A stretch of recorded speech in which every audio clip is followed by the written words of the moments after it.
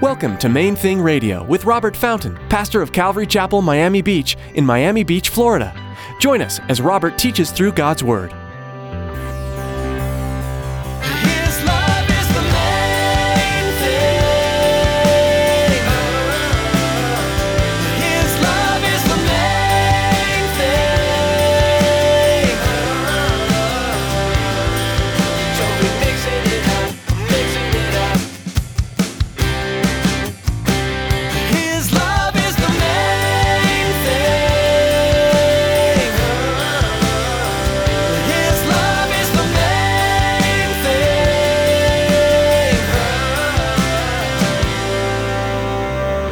The Bible says right now you're dead.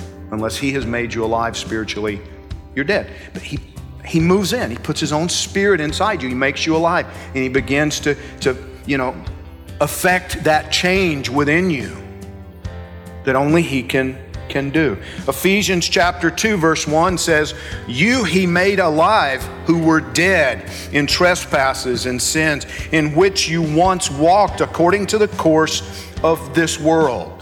We are born spiritually dead, undeserving of any interaction with God. Pastor Robert teaches us that in spite of our spiritual deadness, Jesus offers a way for spiritual revival. Through accepting the salvation that He offers, we can awake spiritually and be forgiven of our sins, allowing us reunion with God. Stick around after today's message from Pastor Robert. I have quite a bit of information that I'd like to share with you. Our web address, podcast subscription information, and our contact information. Now turn to chapter 1 of 1 Peter, and let's join Pastor Robert with today's message. His love is the main thing.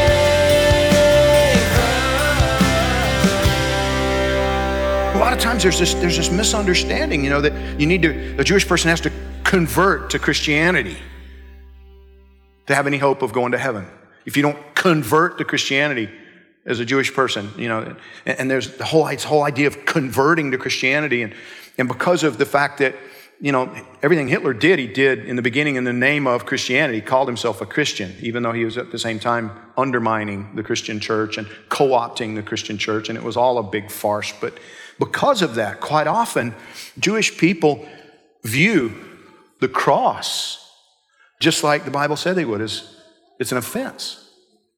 But what Jesus was explaining to Nicodemus is every human being is already condemned and doomed. And that He came to provide the only answer. He came to provide the way of escape from the punishment, the wrath that was to come. You see, every human being is messed up and imperfect, sinful, spiritually dead.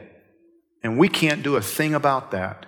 There's no way that you and I as human beings can somehow fix ourselves, no matter how hard we might work at it. There's an old saying that leopards can't change their spots, right? Listen, and just a footnote, sometimes we forget that as Christians. We forget that. It's like we expect our non-Christian friends and neighbors, people who don't have the Spirit of God living within them, but we expect them sometimes, it's like we expect them to behave as though they did. Do you expect a leopard to just hang out with this little baby impala and not eventually chow down? Of course not. We know that at some point, that's not going to end well. I just hope I don't have to watch it, right? Because we know that eventually that leopard is going to eat that little baby impala sooner or later. The nature of that animal is not going to change. See, that's the message of the gospel. How so? Your nature is not going to change without divine intervention. You see that? See, that's why it's futile. A lot of people are like, I'm going to do the best I can. And, I'm a good person. I believe in God. Well, on Judgment Day, that's not going to work out for you any better than that little impala situation. Why? Well, because on Judgment Day, the question is not going to be about how you behaved or whether or not you were good compared to others or any of those kind of things. No.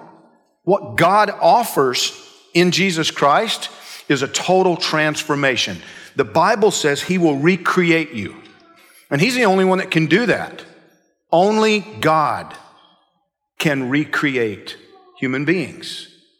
And he says that if you'll come to him in humility and faith and acknowledge that you have these issues that only he can address, then he will address them inside you.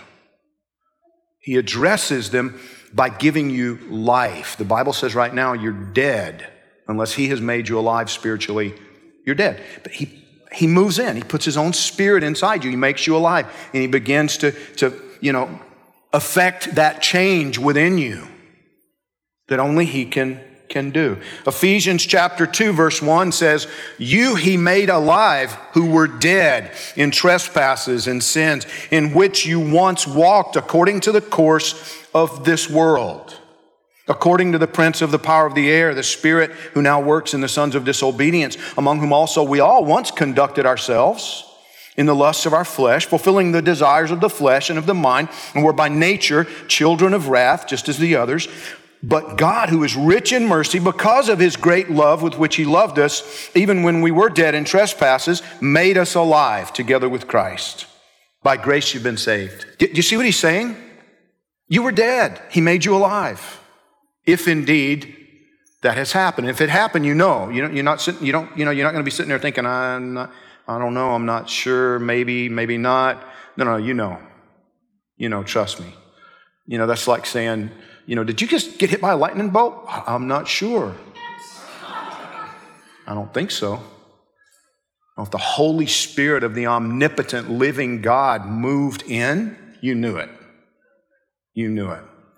He changed you when he did that. You know something happened. That day, that month, that year, you know something took place. Isaiah the prophet foretold that the Messiah would come and be the ultimate sin offering given to cleanse God's people once and for all. Isaiah chapter 53, verse 3. He is despised and rejected by men, a man of sorrows and acquainted with grief. And we hid, as it were, our faces from him. He was despised and we did not esteem him. Surely he has borne our griefs and carried our sorrows. Yet we esteemed him stricken, smitten by God, and afflicted. But he was wounded for our transgressions. He was bruised for our iniquities.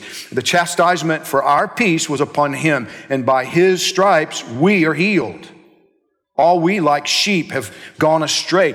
We have turned every one to his own way, and the Lord has laid upon him the iniquity of us all.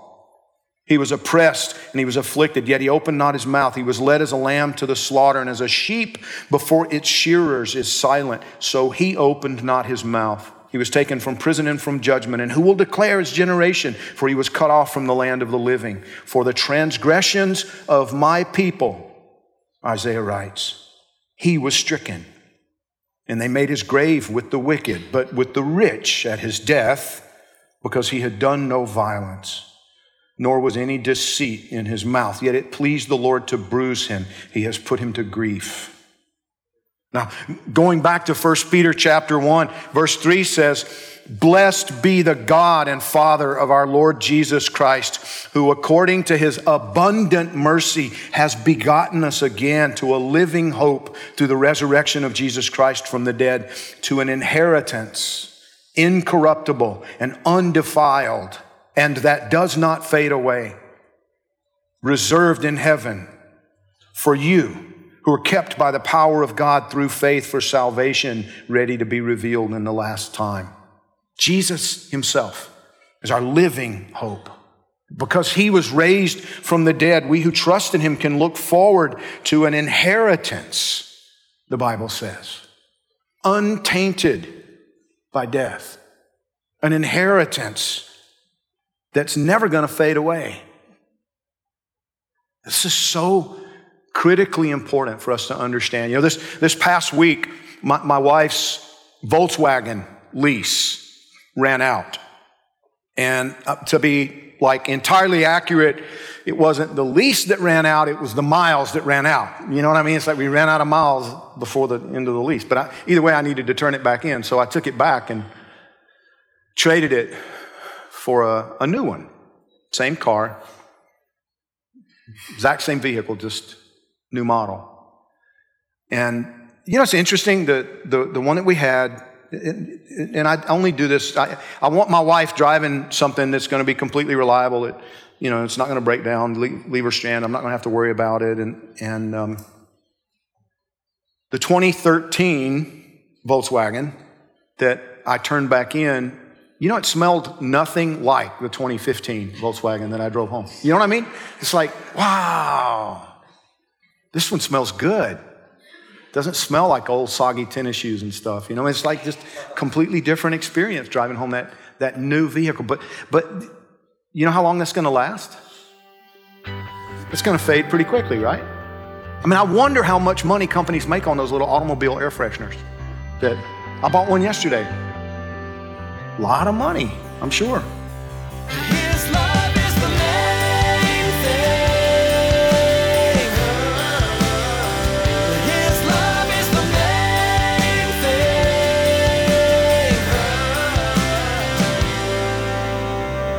thing. We're so glad you joined us for today's edition of Main Thing Radio. Pastor Robert will be back with another message from God's Word soon. But in the meantime, we'd like to invite you to visit our website, mainthingradio.com, and like our Facebook page. Keep up to date on everything happening at Main Thing Radio and receive a dose of encouragement right on your newsfeed. Right now, we'd like to take a minute to tell you how you can support the ministry of Main Thing Radio. We are blessed to be a part of God's kingdom advancement through these broadcasts, but just as with any ministry, there are significant costs involved. Would you prayerfully consider partnering with us in our continuing ministry here at Main Thing Radio? This month, we have a special thank you gift. For any donation of $15 or more, we'll send you a copy of Cold Case Christianity. A homicide detective investigates the claims of the gospel by J. Warner Wallace. This gift is yours as our way of saying thank you for your donation to Main Thing Radio. For more information or to contribute, please visit mainthingradio.com and click on Donate at the top of the page. From all of us at Main Thing Radio, we want to say thank you for joining us for today's message. Be sure to tune in again right here on Main Thing Radio.